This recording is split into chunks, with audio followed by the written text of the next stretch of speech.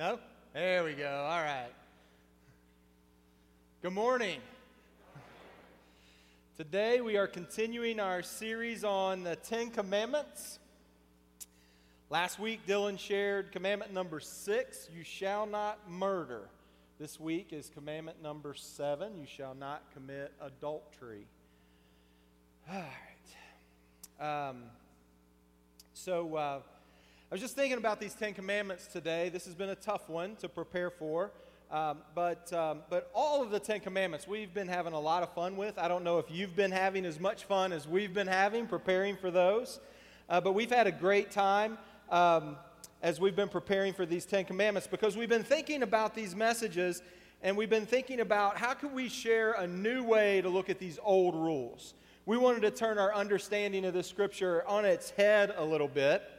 Because that's really what Scripture is like. All of Scripture is like that. So many times I'll read a passage, and I've read it many times before, and I'll read it again and find something totally new. I think I didn't see that before. So that's what's been happening for us as we've been studying. I hope it's happening for you as you've been hearing them. Dylan will be taking the next 2 commandments, and then I'll be back on July 28th to finish up the 10 commandments. So today's number 7 of 10. And because I listened in math class, I know we're about 70% through 10 Commandments. But I do have to be honest with you, I've not been looking forward to today's message. I've known it was coming for a long time. I've been dreading it since we started talking about this series. There's a story that goes around about in minister circles about a church where the preacher was going to be on vacation. So he asked the youth minister to preach for him that week. And he asked him well in advance, so he had plenty of time to prepare. So Sunday came, the preacher went on vacation. The children's ministry team all got together, and they got ready for the kids to show up. The worship team got together, and they rehearsed one last time before the service started. The greeters all showed up, and they were ready to welcome new guests in. And that's when the police showed up. So the police officer came in and explained that church would be canceled this morning because there had been a bomb threat. So the officer began to question the staff and just asked them, is there anyone you know, anybody who might want to threaten the church? Can you think of anybody? And they said, I have no idea. They couldn't think of anyone. So the officer explained that they would just have to wait a while, not let anybody else into the building until they'd be able to trace the call and get to the bottom of the threat. So after a few minutes, the officer's radio went off, and he found out that he had some news about this threat. They were able to trace the call back to the church phone lines. So they thought that was kind of strange, and as they searched further, it was found that the call actually was traced all the way back to the youth minister's office. He was so nervous about preaching that morning that the idea of committing a criminal act instead of preaching was the better option. So that's why to this day, when Tony preaches, we disconnect the phones here at church. One of all the passages I've been given to speak on, I mean, I had a lot of different passages. Of all the passages I've had to speak on, today's the toughest. If I were ever going to call in a bomb threat, today would have been the day that I called it in, so I think we're good. The greatest fear people have in America is public speaking. So imagine not only asking to be standing up in front of a group and speaking, but to find out the topic that you're going to be talking about is related to sex. That'd be a little scary. Then mix in the fact that the sin that you're dealing with has caused tremendous embarrassment and pain for people who you love, who will be in the room listening. I haven't been looking forward to today at all. But I have been praying for you, and I've been praying for myself in preparation for today. And I've even talked to some folks here just to say, I want you to know what we're talking about next week, and I want you to know that I love you and your Heavenly Father loves you. And we need to talk about this thing that has wrecked your life. And I know it's a hard subject to talk about, and I know some of you have maybe committed this sin, and I don't even know about it. Some of you have been victims of this sin, and I don't even know about it. But I want you to hear that same message. I've been thinking how we've established some things through these 10 commandments. Each message has been built on the one before. and it's going to be important today because we need to remember that adultery is sin.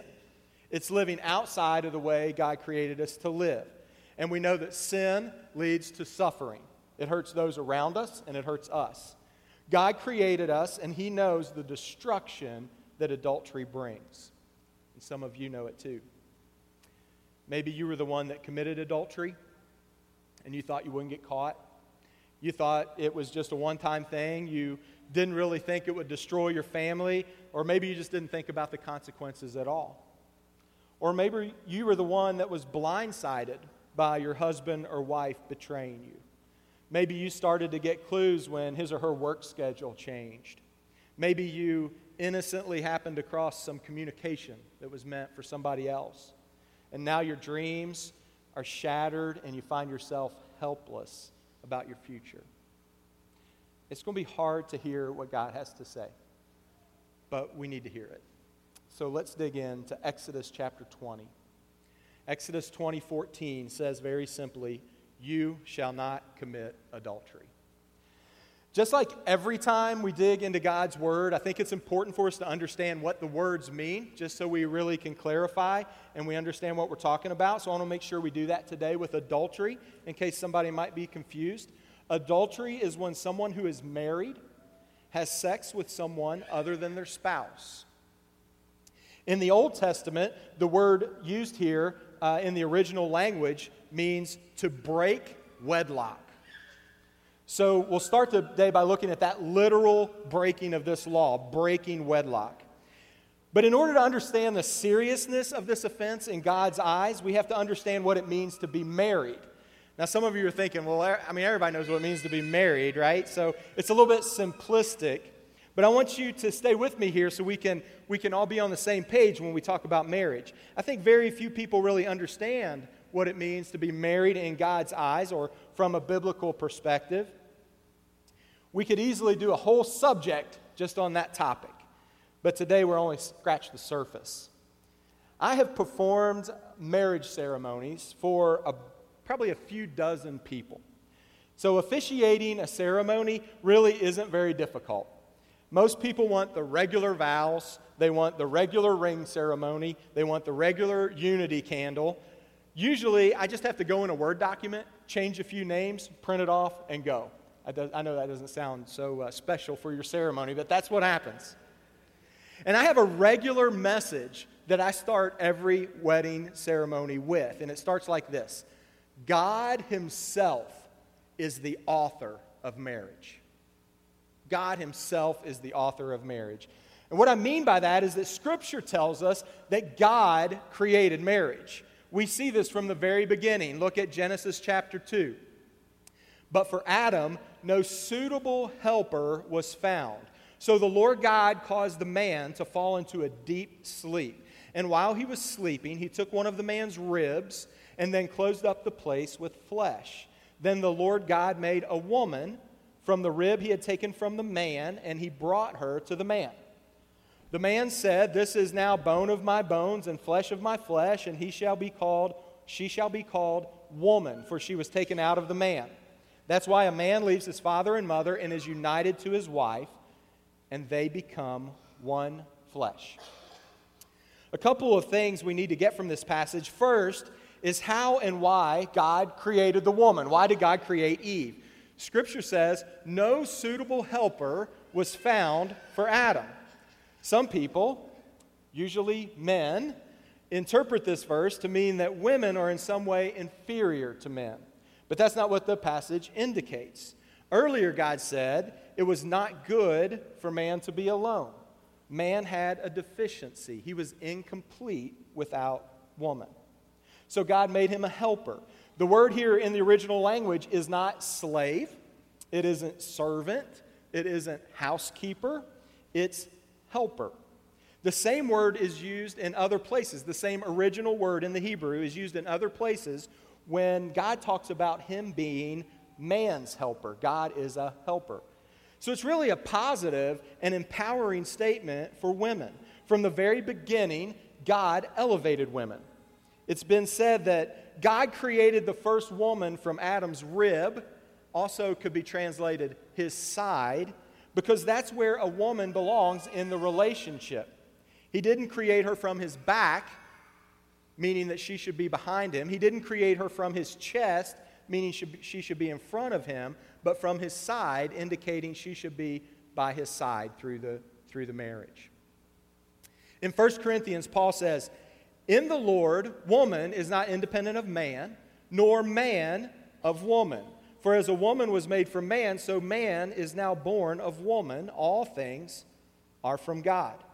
So after God makes the woman equal to the man, equal, different roles sometimes, but equal, God brings her to the man.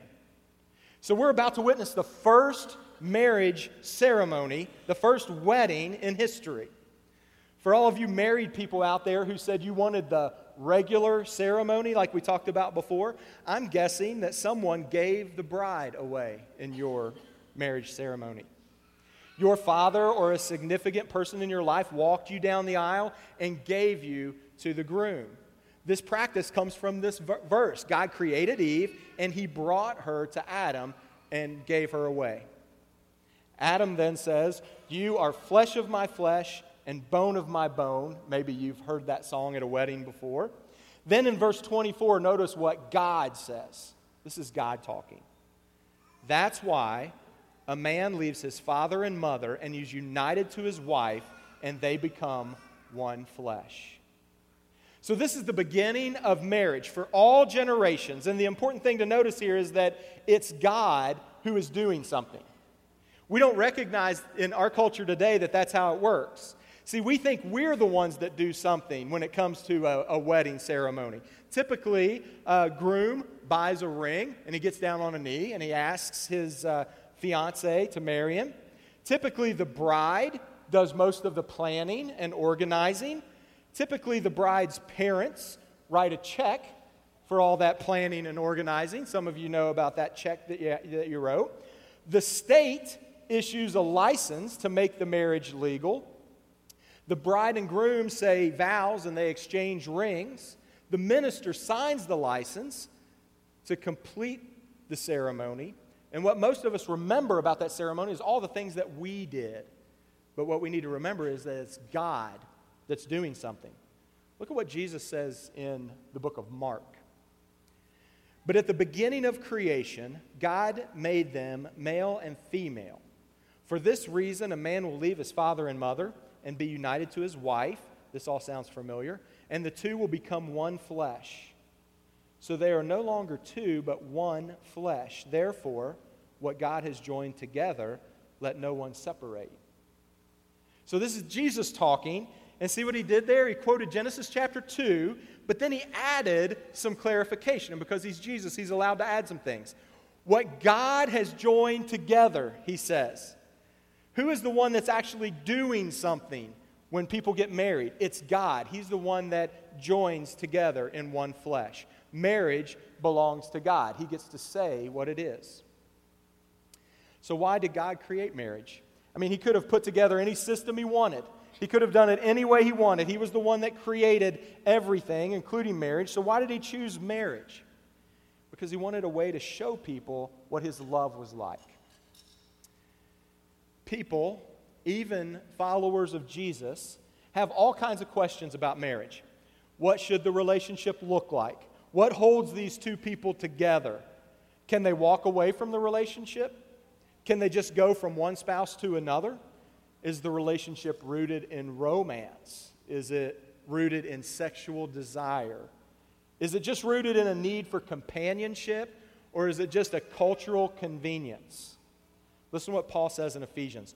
"For this reason, a man will leave his father and mother and be united to his wife, and the two will become one flesh." Again, it sounds familiar. But then he adds this. "This is a profound mystery. But what I'm talking about is Christ and the church." A profound mystery. People don't know this. It's been hidden all the way back from Genesis chapter 2, all the way to the time of Jesus. This mystery had been hidden, and it was revealed in the time of Jesus. And I think it's hard to understand even today how important marriage is. The purpose of marriage, the reason God created it, was to show the world what his love was like. Specifically, how Jesus loves the church, how he loves you. That's the purpose of marriage. That's it. There's not a good argument for marriage being about anything more than that. When a man and a woman get married, they make a covenant. It's an unbreakable promise, an agreement. The covenant is not to be taken lightly. In fact, the punishment for breaking the marriage covenant in the Old Testament was death. Serious business. The punishment for adultery, breaking wedlock, in the Old Testament was death.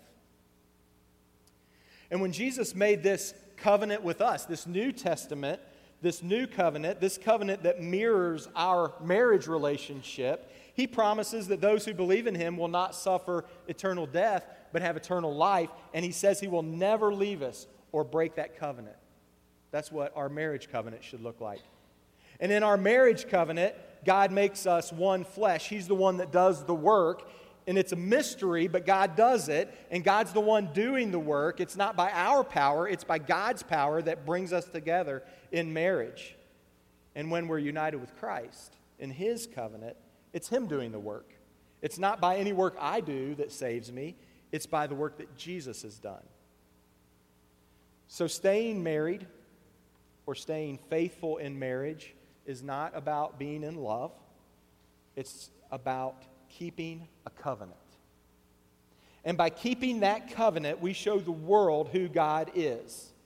And by breaking that covenant or by committing adultery or breaking wedlock, we tell the world a story about God that is untrue. We lie about God. And these lies about God damage the kingdom. And if you weren't a believer when you got married, or if your spouse wasn't a believer, and even people today who get married and don't understand all this mystery and how important these vows are, doesn't really change the fact that this is what marriage is about. God owns marriage. He gets to define it. It's not about you being happy. It's not about you having some feeling about being in love. It's not about raising kids. It's not about romance. It's about showing the world that this is the way Jesus loves you. And I'm not going to break my covenant because I'm selfish. I'm not going to break my covenant because my spouse has gained some weight. I'm not going to break my covenant because I found somebody different. That's just not how it works. And all the way back in Genesis chapter 2, God is laying the groundwork for this. And in Exodus chapter 20, God is saying, adultery is not the way I've created you because it hurts you. It hurts your spouse. It hurts your kids. And I know you don't understand this yet, but you'll figure this mystery out when Jesus comes. You'll see that it hurts other people around you because you're telling lies about who I am. So now that we're clear on what marriage is about, and that took a long time to get through, we'll talk about adultery. Breaking wedlock. Adultery is when someone who is married has sex with someone other than their spouse. I don't think we need to spend a lot of time talking about literal adultery. It's so obviously wrong and not justifiable in any way. And I know people try to justify it, but you just can't. It hurts your family. It destroys the covenant vow that you made on your wedding day. And there's not really more to even talk about. Even lost people know this. But we do need to deal with the issue of what Jesus said about adultery in the Sermon on the Mount, Matthew chapter 5. Listen to this. You have heard that it was said, you shall not commit adultery. But I tell you that anyone who looks at a woman lustfully has already committed adultery with her in his heart.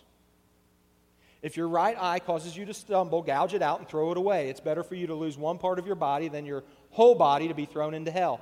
And if your right hand causes you to stumble, cut it off and throw it away. It's better for you to lose one part of your body than for your whole body to go into hell. That's pretty harsh. There's been a lot of debate about this verse over the years. Now, I want you to know that I take seriously the responsibility of rightly dividing the Word of God. That's what we call it when we study, to be able to present to other people, rightly dividing the Word of God. and I don't ever want to lead you astray. So I'm thinking about how I'm going to explain this, and I have to tell you that I'm a little nervous about explaining it to you, and here's why. Notice the consequences that Jesus writes in here. Your whole body will be thrown into hell. Your whole body to go into hell. Jesus can't use any stronger language about the severity of the consequences of breaking this command. But we have to answer the question, what is it Jesus means when he says, anyone who looks at a woman lustfully? What does that mean? The American Standard Version says, anyone that looks at a woman with lustful intent.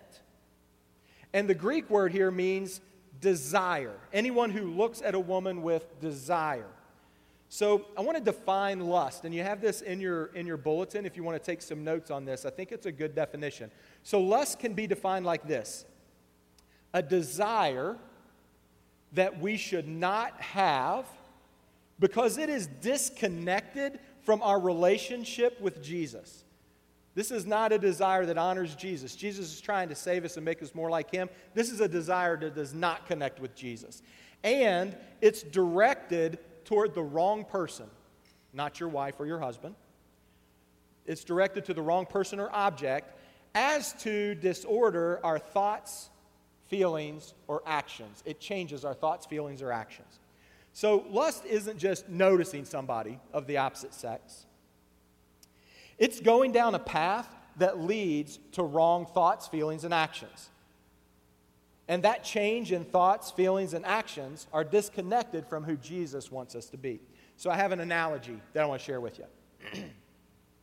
Let's assume for this analogy that you're a man and you're driving down the road and you see walking up the sidewalk towards you an attractive woman.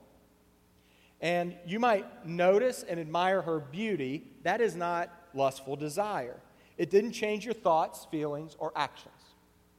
But if you continue to think about the image of that woman and you drive down the road a little bit and you decide, you know what, I think I'm going to just go around the block, just maybe to get another look.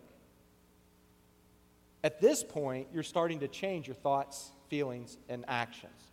You haven't committed literal adultery, but you're starting down the path. And maybe when you pass that woman, the next time you decide, you know what, I'm going to be a good neighbor. Jesus teaches us to be a good neighbor, right? I'm going to ask her if she needs a ride home. At this point, you have not committed literal adultery, but you are definitely on the path to adultery. You may justify your actions, but your thoughts, feelings, and actions have changed to focus on something not connected to Jesus. Next, you take her to your house and she invites you in. That is not literal adultery. But your thoughts, feelings, and actions are definitely moving in that direction. At some point along the way, you have committed adultery in your heart before you've ever committed the act. And this is what Jesus is talking about. Even before you commit the act, you put yourself in a terrible position. You've tried to see how far away you can move from God without crossing the line, instead of seeing how close you can stay to God. And eventually that type of behavior will bite you. It may seem like a strange analogy to you, but some of you do this very thing when you're at work and you may have lunch with someone of the opposite sex. Or maybe you see how far you can get away from God without crossing the line when you're out of town traveling for business. Or maybe you look at pornography on your phone or your home computer, and that's starting to change your thoughts and feelings and actions. Or maybe you're in an emotional relationship with someone at work. And what Jesus is telling us is we should avoid these situations because of where they lead. Several years ago, Angie was at worship practice. And I had the kids, and we went out to eat at Skyline. My son Easton must have been about 9 years old, and he ordered too much food. He said, I really want a 3-way and a cheese coney. And I was like, Easton, I don't know if you need both. Oh, Dad, I'm fine. I want both. So we got both. He ate the little crackers that you get at Skyline, and then the kids' meal comes with ice cream afterwards, so he put ice cream on top of that. Now, one thing you need to know about Easton and I both, we have a terrible gag reflex. I believe every family has a designated puke cleaner upper, all right? In our family, it's Angie. Because if I see puke, I also puke. So I keep telling Easton, please do not eat too much. But he's like, Dad, I'm fine. And he just keeps eating. He says he's fine. We go home. Sometimes he and his brother get joking and laughing. And this particular night, they're laughing, and they're just like giddy with laughter. They're laughing so hard. And I keep telling them, guys, Easton is stuffed full of Skyline. You cannot laugh this hard. He's going to get sick. Dad, I'm fine. Just relax. A few minutes later, Brennan comes running into the room and says, Dad, Easton's puking. So I run into the bathroom, and I mean, it was covered. There was puke on the toilet. There was puke on the sink, on the wall, in the bathtub. And it wasn't just puke, it was Skyline puke. So there's spaghetti. There are pieces of hot dog as big as my thumb.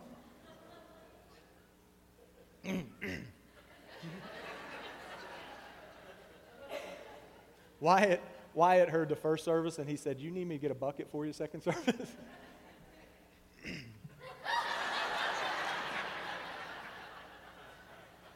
All right.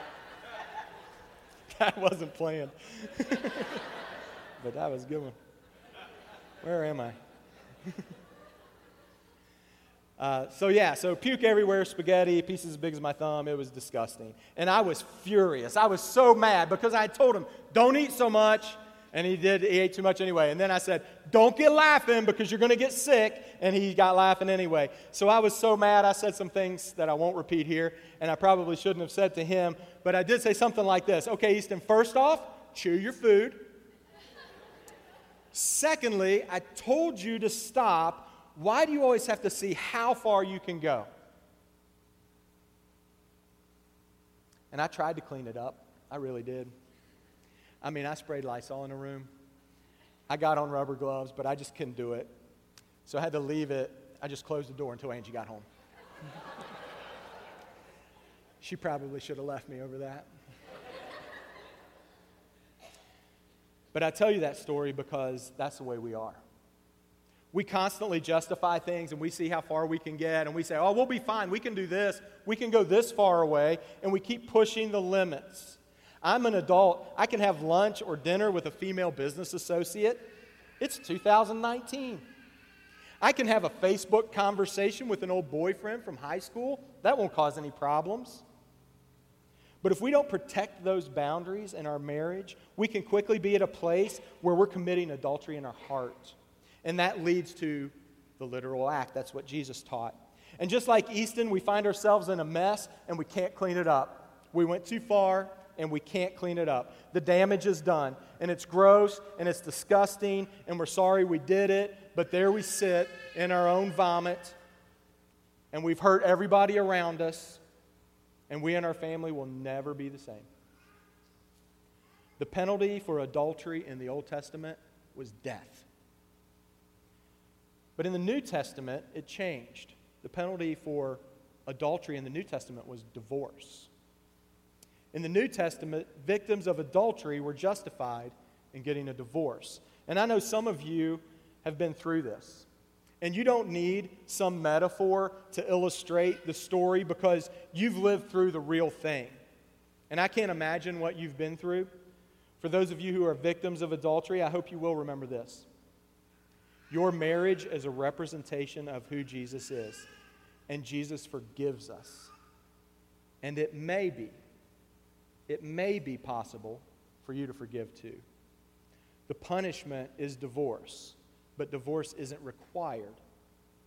And I don't know if I could forgive in that situation, but it may be possible.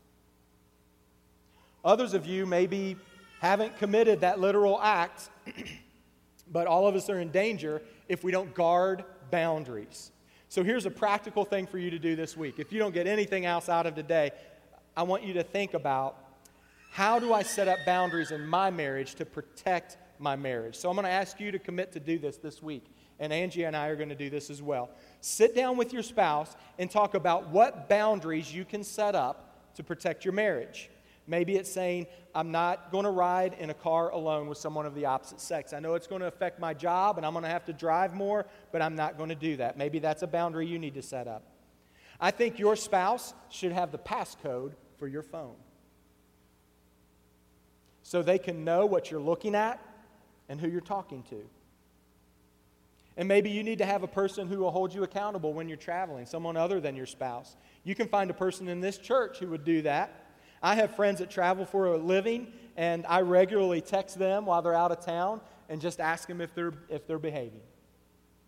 I've asked one friend so many times, he thought I was crazy. He said, "What do you think I do when I travel?" I said, "I just know it can be hard." There are dangers for us to try to see how far we can get away from God instead of seeing how close we can stay from Him. A church not far from here was just destroyed this year because the pastor had an emotional affair with a church member. The literal act of adultery never happened, but they were on the path, and the damage was done, and there were boundaries that could have been put in place to prevent that. It's a serious issue. It affects a lot of people here, more than I even know. In the U.S., the average hovers right around 50%. 50% of people are unfaithful to their spouse. Statistically speaking, that means over 100 people in this room have been. And the numbers, sadly, are no different for Christians or non-Christians, and no different between men or women. But if we're going to be serious about living the way God created us to live, we have to put a high priority on marriage and the way that God joined us together. Honesty with our spouse and setting up these boundaries is a good place to start. Please do that this week. I think all of us want a marriage the way God intended. That's what we want.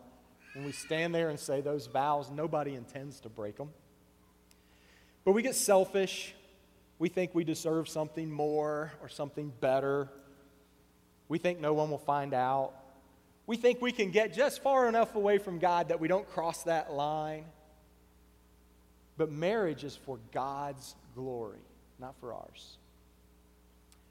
Marriage is a gift. And I've only scratched the surface, personally, of its wounds and wonders. I hope that you'll go farther than that, too. In less than a year, Angie and I will be passing our 25th anniversary. She is God's gift to me, far better than I deserve. We speak often of the wonder of being married until one of us dies. It's not been trouble-free. So we imagine ourselves in our 70s or 80s when divorce is not only a sin but socially silly to do. Sitting across from each other at Cracker Barrel. I hate Cracker Barrel. But I can't wait to sit across from her at Cracker Barrel, eating dinner at 4 o'clock, smiling at each other's wrinkled faces, and saying with the deepest gratitude for God's grace, we made it. Looking forward to that. I want to leave you with a quote from Dietrich Bonhoeffer.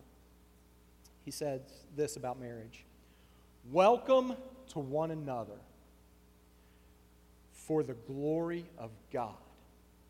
That's what it's about, for the glory of God. That is God's word for your marriage. Thank Him for it. Thank Him for leading you thus far. Ask Him to establish your marriage, to confirm it, to sanctify it, and to preserve it, so your marriage will be for the praise of His glory. Let's pray. Father, I just come to you again and thank you for today. Father, thank you for your word. And Father, I thank you that your word has so many things that we can look at and just be excited about and happy to hear. But Father, I thank you too for the things in your word that sometimes are hard to hear. And Father, today I think was one of those subjects. So Father, I just pray for the hearts of the people who have heard it today, that you would have prepared those hearts and that they would receive it well. And Father, I pray that your word would go forth and do what it does, change people's lives. So Father, right now I pray specifically for the marriages that are represented in this room. Father, I pray that you would, Father, that you would heal those that need to be healed, that you would confirm those that need to be confirmed. Father, that you would sanctify and purify those marriages that need purification, and that you would preserve all the marriages represented here. And Father, I do pray that we take seriously this idea about what marriage is, that it was created to show people the way that you love the world. So Father, help us to be able to be a representation of that in our marriages. And Father, we do thank you for the way that you love us. And Father, just pray that our marriages would reflect that. We thank you most of all for Jesus. It's in his name we pray. Amen.